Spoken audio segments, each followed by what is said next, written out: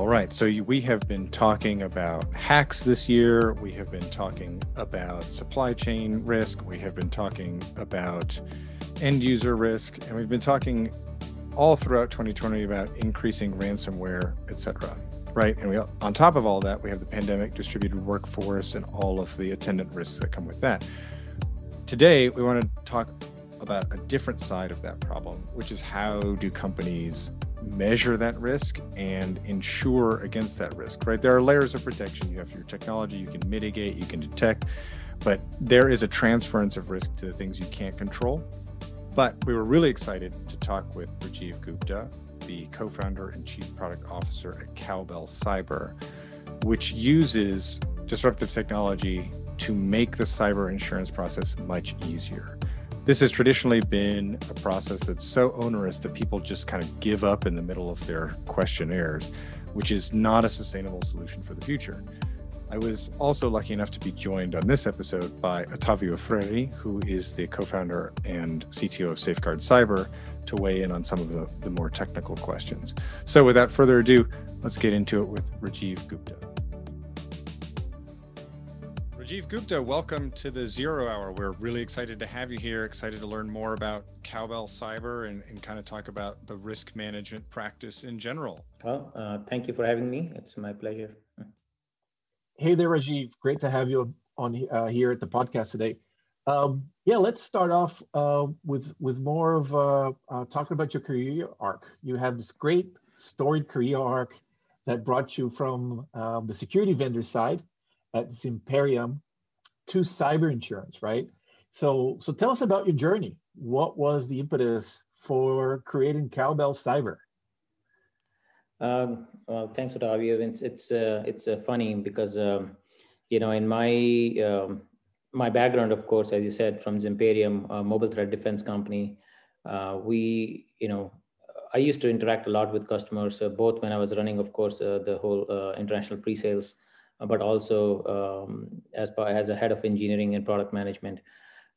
In a lot of those discussions, the concept of risk, understanding risk and the risk management, the discussion around risk transfer comes up a lot, right? So if you're thinking about the risk, you have detection tools, mitigation tools in place and training and whatnot, but then there's always this leftover risk that you want to transfer to the insurance company. Basically, insurance is nothing but a risk transfer mechanism, right? So, I got pretty intrigued during those conversations, and it started to feel that I was getting to those discussions more and more during the later days of my later days at Zimperium. And then I ran into Jack Codale, my co-founder. He's the CEO. And when he started talking about how he's looking into cyber insurance and everything, this was like, great. This felt like a match made in heaven. I have known Jack for over 13 years. He was at CA, when they acquired my previous startup in DevOps space and service virtualization space. So I've known him for a long time. And then when I ran into him about this idea, that was like, we got to do this, and there's no other person better suited to do this. If I don't do it, somebody else will do it. Then why not me, right? So that was the idea. And then we never looked back actually after the decision. That's the best decision in my life till today. Yeah, that's interesting. So before we continue, the name really stands out, right? And we have sort of Zurich Insurance, we've got like Risk Advisors, but like Cowbell Cyber. So just before we get started, how did you decide on that name? There are a lot of stories, some real, some made up. The real thing is, it's actually more of a cowbell is a risk indicator.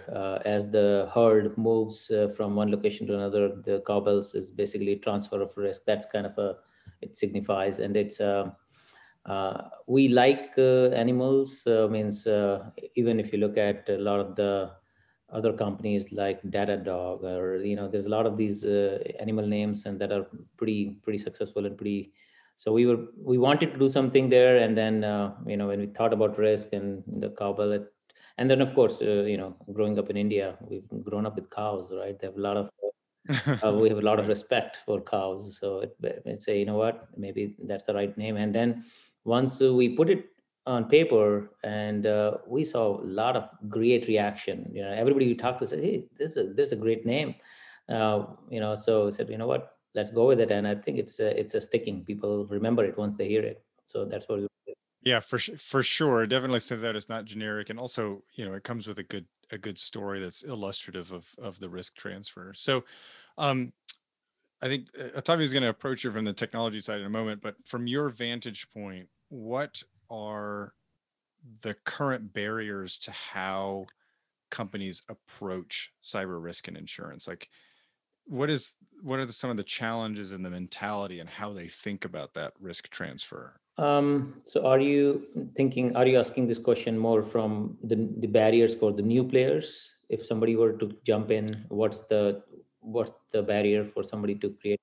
I guess your customers, like, how do you see them kind of running into kind of the same issues time and again when they try to think about how they want to cover their risk or how they conceive of their risk? I mean, buying cyber is pretty, I would say it's not a fun process, neither for the insured, not for the agent who's selling it, because the forms, if you look at how the cyber is sold today, you'll have to fill in this 15, 20 pages long form, right? And CFO, majority of the time, has no idea what those mean, or the head of risk at a company, he has, he may be able to answer 50, 60% of it, but then he's making guesses, and he's over assumptive in some of the answers. And a lot of the times these answers even come back as affirmative, like, do you have this process in place? Yes. And so first of all, it's a painful process. It's a manual process. It's not something that people try to avoid. A lot of the companies, they want cyber, but when they've been presented with this questionnaire, they just never execute on it. So we actually just last year insured this one company. They were incorporated in 1925, never had cyber. Right. Last 5 years, the agent has been trying to sell them cyber, but these guys get overwhelmed by the process and they just give up and say, this is just too much, we don't need it. And this year when they presented, they were excited because there was no application. We have eliminated the application process completely. So there's no guesswork. Oh, how do I answer this question or that question? There's no question to answer, right? You just sort of the basic things and you're good to go. We rely on data. So I think we are eliminating, to your point, what's the biggest hurdle? We are removing a lot of those hurdles and making it easier for the policyholders or for the organizations out there to actually buy cyber in the process. Awesome. It's a tough market. Means you're looking at cross-industry innovation. So what happens is, if you think about it, the companies, insurance companies who are expert in insurance, they try to go with cyber and they have no understanding of cyber. So they put this, 200 question application. Then you have cyber expertise companies who are really good in cyber, but they have no understanding of the insurance. And they're saying, okay, I don't know how to do this. I'm going to create a ratings and I'm going to give you the rating and then you figure it out. Like this is a huge magic quadrant for these companies called SRS, Security Rating Services. So the divide is there and that divide stays. And even though both sides are flourishing, nobody is able to cross across and say, you know what, let me align the risk differently so that it helps the underwriting better. And for that cross-industry innovation to happen, we had to take on both under the same roof, right? We call it a vertically integrated platform. Interesting. And that's what is the most important part. Rajiv, let me dig a little bit deeper into the disruptive tech. I've seen the platform. It is amazing. The cowbell indicators blows your mind, and you're absolutely right. Immediate value. You turn this on for everyone in the ecosystem. But tell me a little bit more about how do you get there, right? Those indicators look really hard to build. You're right. Means it's the good and bad. The bad part is basically today when an underwriter is trying to underwrite cyber, they're inundated with data, right? There's so much of data out there, and they have to manually comprehend and feed things into the rater. But the good thing is, if you think about it, where we are as an industry in terms of maturity of the machine learning and AI, means it's literally like common denominator. Means you wouldn't have a product out there without an AI, without anything, right? So it's so easy. Data science is becoming so accessible, that it's actually a blessing. Now all that data. So we are not shying away and saying, hey, this is too complex, let's not look at this data, let's not look at that data. Now that the machines are actually looking at the data, we're saying, bring it more. How can I get more data? I'm going to go pull the Twitter sentiments. I'm going to go put all the data, as much data. So we love the data, right? And we are able to model all different aspects of the risk into this thing. And that's where it is manifest into the Cobble factor. So we believe, because we are a standalone monoline cyber, as opposed to a single, what you call a rider on a general liability, a single ratings factor is not enough, which you generally get from security rating services companies. You are looking, we have 27 different insuring agreements on our Prime 250 product. How do you assess and how do you underwrite 27 different insuring agreements if you only are looking at one risk indicator, right? So we had to align the risk differently. We had to kind of package the risk differently for betterment of underwriting process, and that's what the Cobble factors does. And it's a now when I look back, it feels like this perfect way. This is exactly how it's supposed to be done. Why it was not done before? Because of course it's a 2020 hindsight, but it's amazing how these factors come together, and the efficacy just only goes up by every day as we assess more and more data. Awesome. So I want to change gears just a little bit and talk about kind of the two big moments that are happening right now, and we're still living in the aftermath of, right? It's the pandemic, which has created the massive distributed workforce that is maybe becoming increasingly normal, and of course the SolarWinds hack. So I'm going to take the first one, and I'll cede the SolarWinds line of conversation to Ottavio. So we've been talking with our guests since last April and to security leaders about the changes in the workforce. We've seen attacks on the rise. So I have two questions there. For cyber risk, how has the pandemic and the shift to distributed work changed things from a risk perspective for your customers? Absolutely. Everything is online now. All the businesses that were used to or that they were delaying digitization or getting online, they're forced and accelerated to go online. And there are industries that were managing things offline, whatnot. So there's definitely a Uber activity. There's a pent-up activity on online and whatnot. And if you see, means I think if I remember correctly, FBI recently reported how the cyber attacks have grown, to as many as 4,000 a day. That's like a 400% increase in activity since COVID. And the number of phishing attacks and social engineering attacks have jumped to 20,000 to 30,000 a day, right? So there's a huge. I mean, of course, it's the correlation between more online activity and more cyber attacks is obviously there, but even now the vaccination is coming out, and you see a lot of phishing attacks just taking that whatever is in the news.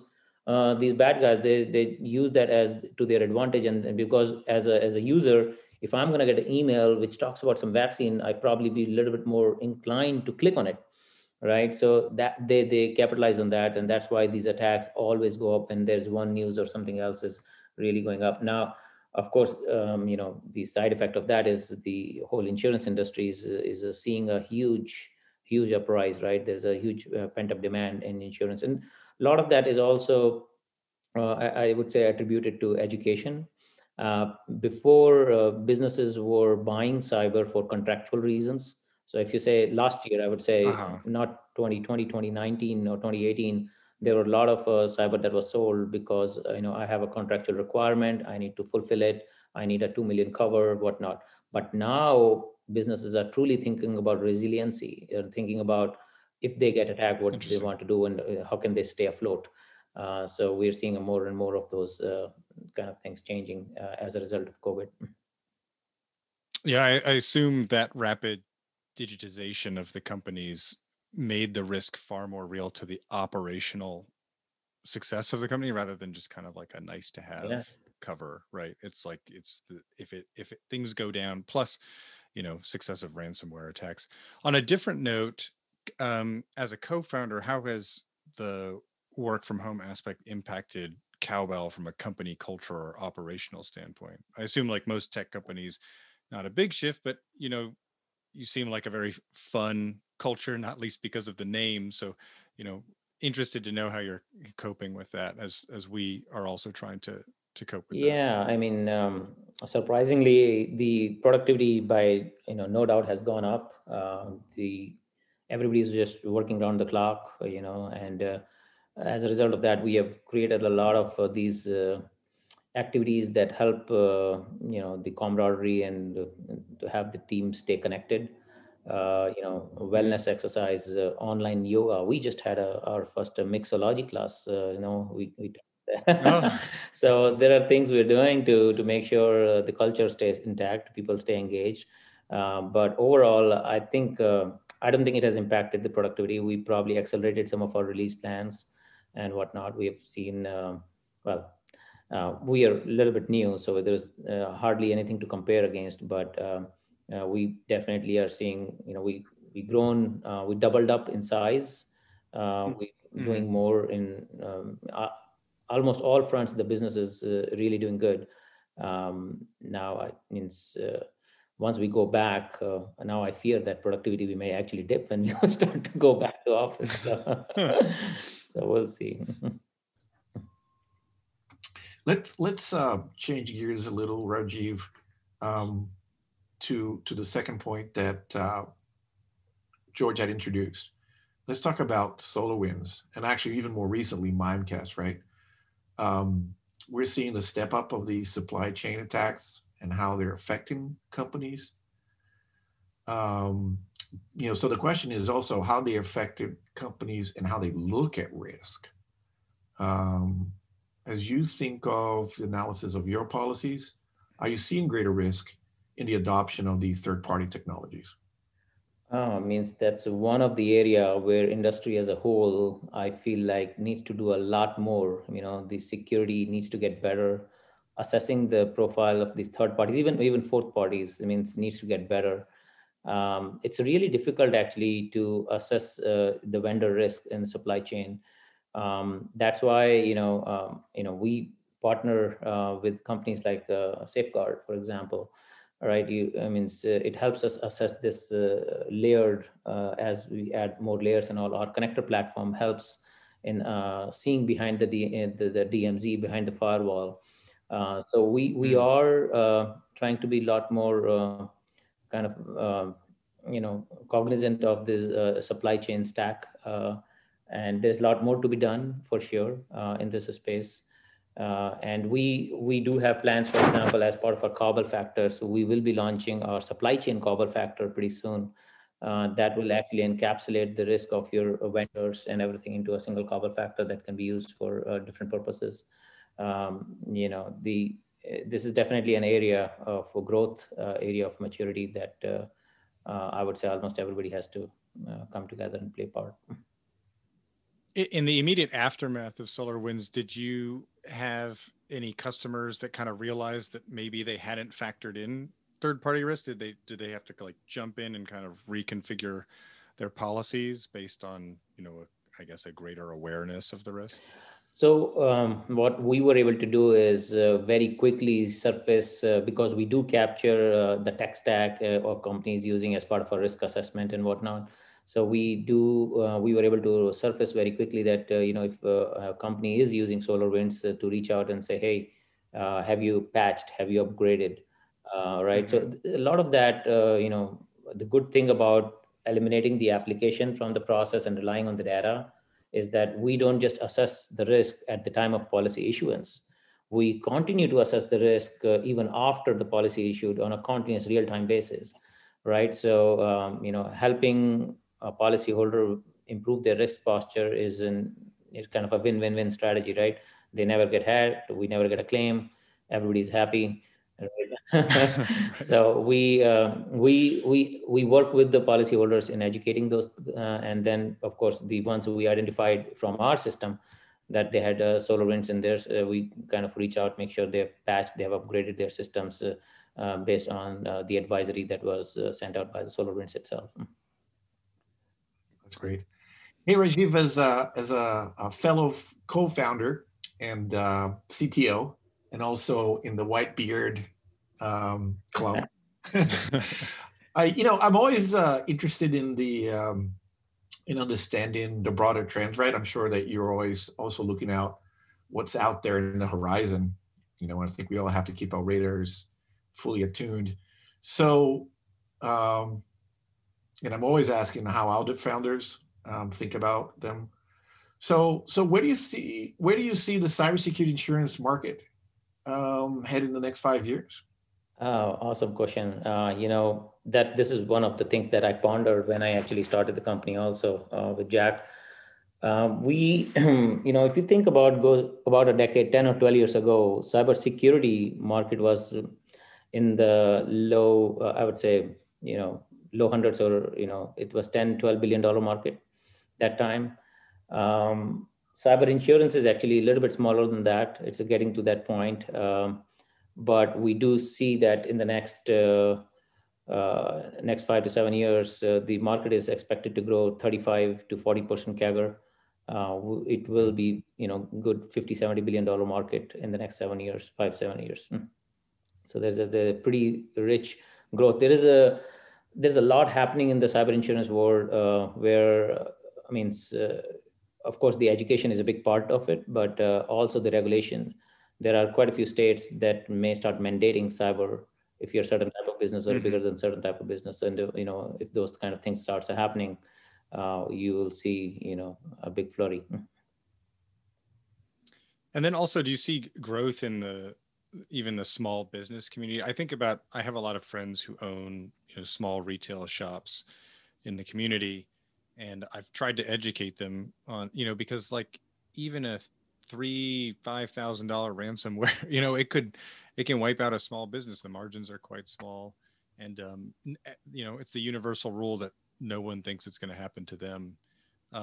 Do you see like greater adoption happening among not just enterprise level, but basically anyone who's online at this point? Absolutely. And the funny thing is, the larger companies, if you think about the biggest of the hacks that make the news and they stay in the news forever, like Marriott, Sony, and Equifax, those companies, they get hit hard, but they don't go out of business. But small businesses, majority of them, they just go out of business. They just don't know how to recoup, right? And that's the difference between a small company and a big company, right? Means the small company just can't survive the attack. And that's why it's even more critical for small businesses to actually buy cyber and make sure they're fully covered. And the education is growing. That's why we first launched our small cyber product. We call it Prime 100, primarily suited for companies around 50 million or so. It goes up to 100 million, but it's a 100% machine underwritten product. Fully, we call our the Moo, the AI bot. Our bot name is Moo. Right? So it's all 100% machine written, no human touch whatsoever. In a matter of seconds and minutes, you can get a fully bindable quote and bind it yourself. No human actually comes and touches it. And that was mainly meant for that market because it's a very underserved market, and they really need for business resiliency. And we are seeing a lot of traction. We get a lot of policies every day just on that small business sector. Yeah, and I imagine you must see growth also in the public sector, right? Because it's essentially state governments having to bail out ransomware against schools, hospitals, what have you, right? So yeah, public sector, yes. We wrote quite a bit last year, late last year. These are municipalities and cities and schools and the townships, and they all of course, the problem with them is they don't have as sophisticated controls in place as opposed to more private companies, but they have to be protected because their need for, and they're more educated. They all have cyber. There's I don't know if it's actually a mandate top down, but almost all cities, everybody has some sort of cyber insurance even today. So those are definitely already there in place.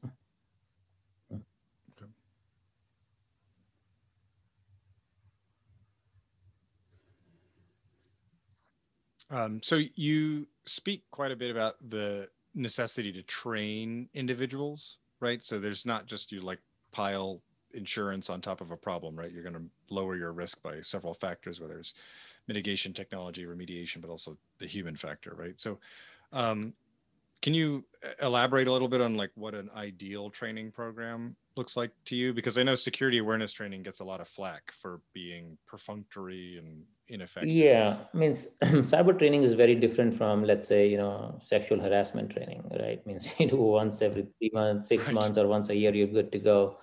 Cyber training is a habit. Like the training program that allows means you work the way you do, but then it comes in and it tells you that, hey, don't do this. Or it's like a real-time training integrated into your flows. I think that's the best one. And now, in absence of a real-time training, think about phishing simulation, right? There's a lot of companies that now supports phishing simulation. This simulation programs allows you will get a phishing email. You don't know whether it's a test or not. If you click on it, you'll be alerted, hey, you should not have clicked on it. This is a test, and whatnot. And that, I think, is really good because it really captures whether the employees are fully trained or not. But not everything can be that integrated into your daily routine. So the cyber training has to be delivered in smaller chunks, easy to consume, those 30-second, 1-minute videos that, you don't have to take a lot of time to actually see and watch and understand. Training is the most important critical factor, I would say, in avoiding cyber risks. And, most of the time it's somebody clicking on something, somebody downloading something, somebody that locks up your computer, encrypts the drive, and now ransom demand is coming in. Only if that user had gone through the training, you would have avoided. So it's worth every penny investing time and energy in training modules. But yeah, I think the smaller the training modules and more frequent, it's like, a doctor says you want to stay healthy, don't go for big meals, go for smaller meals multiple times a day. Same thing. Yeah, awesome. So Otavio, it just occurred to me in terms of, and this is maybe a question for both of you, sometimes security awareness training is very generalized. Don't click on this link, but there are also like threat intel teams at large organizations have an idea of the specific threats that are facing their company, right? Like a specific campaign is targeting your company. I feel like there should be room there to connect those dots, right? So if it's just like all employees don't click on this particular link, or, hey, we have all received a notice that we're suddenly getting COVID vaccine notifications and it looks like this is the lure. I haven't experienced that as an employee, and I haven't heard a lot of people talk about connecting the threat intel directly into the adaptive training. I don't know. I'm just thinking out loud here. If you have any thoughts about that. Well, I think what you're describing is certainly possible. And I think there's some vendors that have emerged that are making great strides in that, really pushing the security awareness to the end user. And as Rajiv mentioned, right, if the tip of the spear, which is employees, fully aware of the risks they face, the organization does better. It's always about the fragmented attack surface and the weakest link. Now, it's certainly hard, and people have a lot of obligations during their day. So to stay on top of that is incredibly hard, and you really have to automate and make it super easy. And you are seeing, SOAR vendors that really pulling all those things together, and orchestrating it.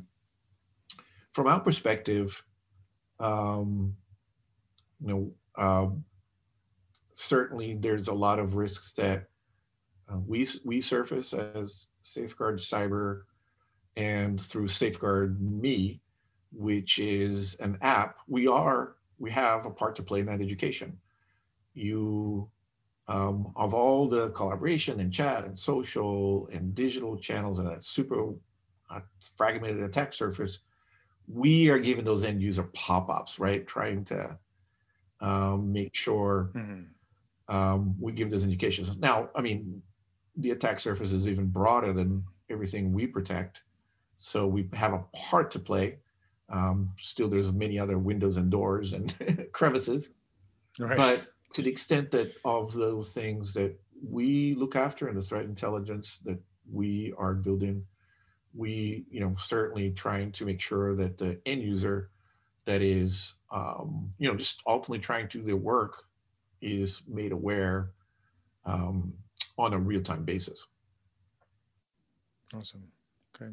Well, we're sort of coming up on time here. So Rajiv, back to you. I read that you are passionate about kids and STEM education, and that you have volunteered your time teaching kids sort of advanced electronics, robotics, hands-on IoT projects. I was hoping you could share kind of your favorite organization or project you work with. And then follow-up question is, do you still get to do that in this virtual world, or how is that part of your life adapted to Zoom world that we live in? Yeah, it's taken a bit of a backbench because of a lot of hands-on that's needed. So the organization that I love is the FIRST organization. It's basically they, as part of their whole charter, there are about I think over 1 million kids across the globe. They actually participate in robotics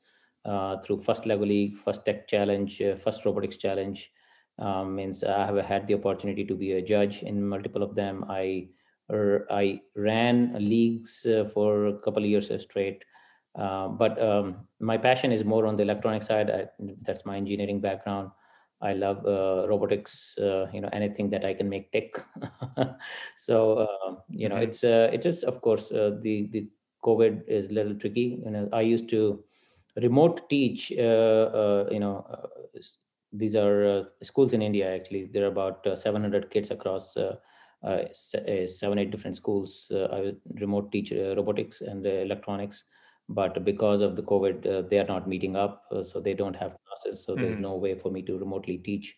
So a lot of that, I'm just waiting for the vaccine to kick in and then those things to come back online so we can start again. But it's one of the most rewarding things to basically educate kids earlier, give them the understanding of how a computer works, how what ticks in these robotics. And I believe if I can help one kid make a career decision and they like this thing, that it's just very fulfilling. It makes me think that I have lived, I have served the purpose, kind of thing, right? So yeah, that's incredible. I think for all the tumult of 2020, the stories of young scientists give us a lot to think about. We've talked with young cyber advocates. I was reading about Gitanjali Rao, the Times First Kid of the Year. I mean, she's 15 and developing lead water tests with carbon nanotubes. It's like I was not doing that at 15. You won't believe the one. I'll tell you, one of the events I judged.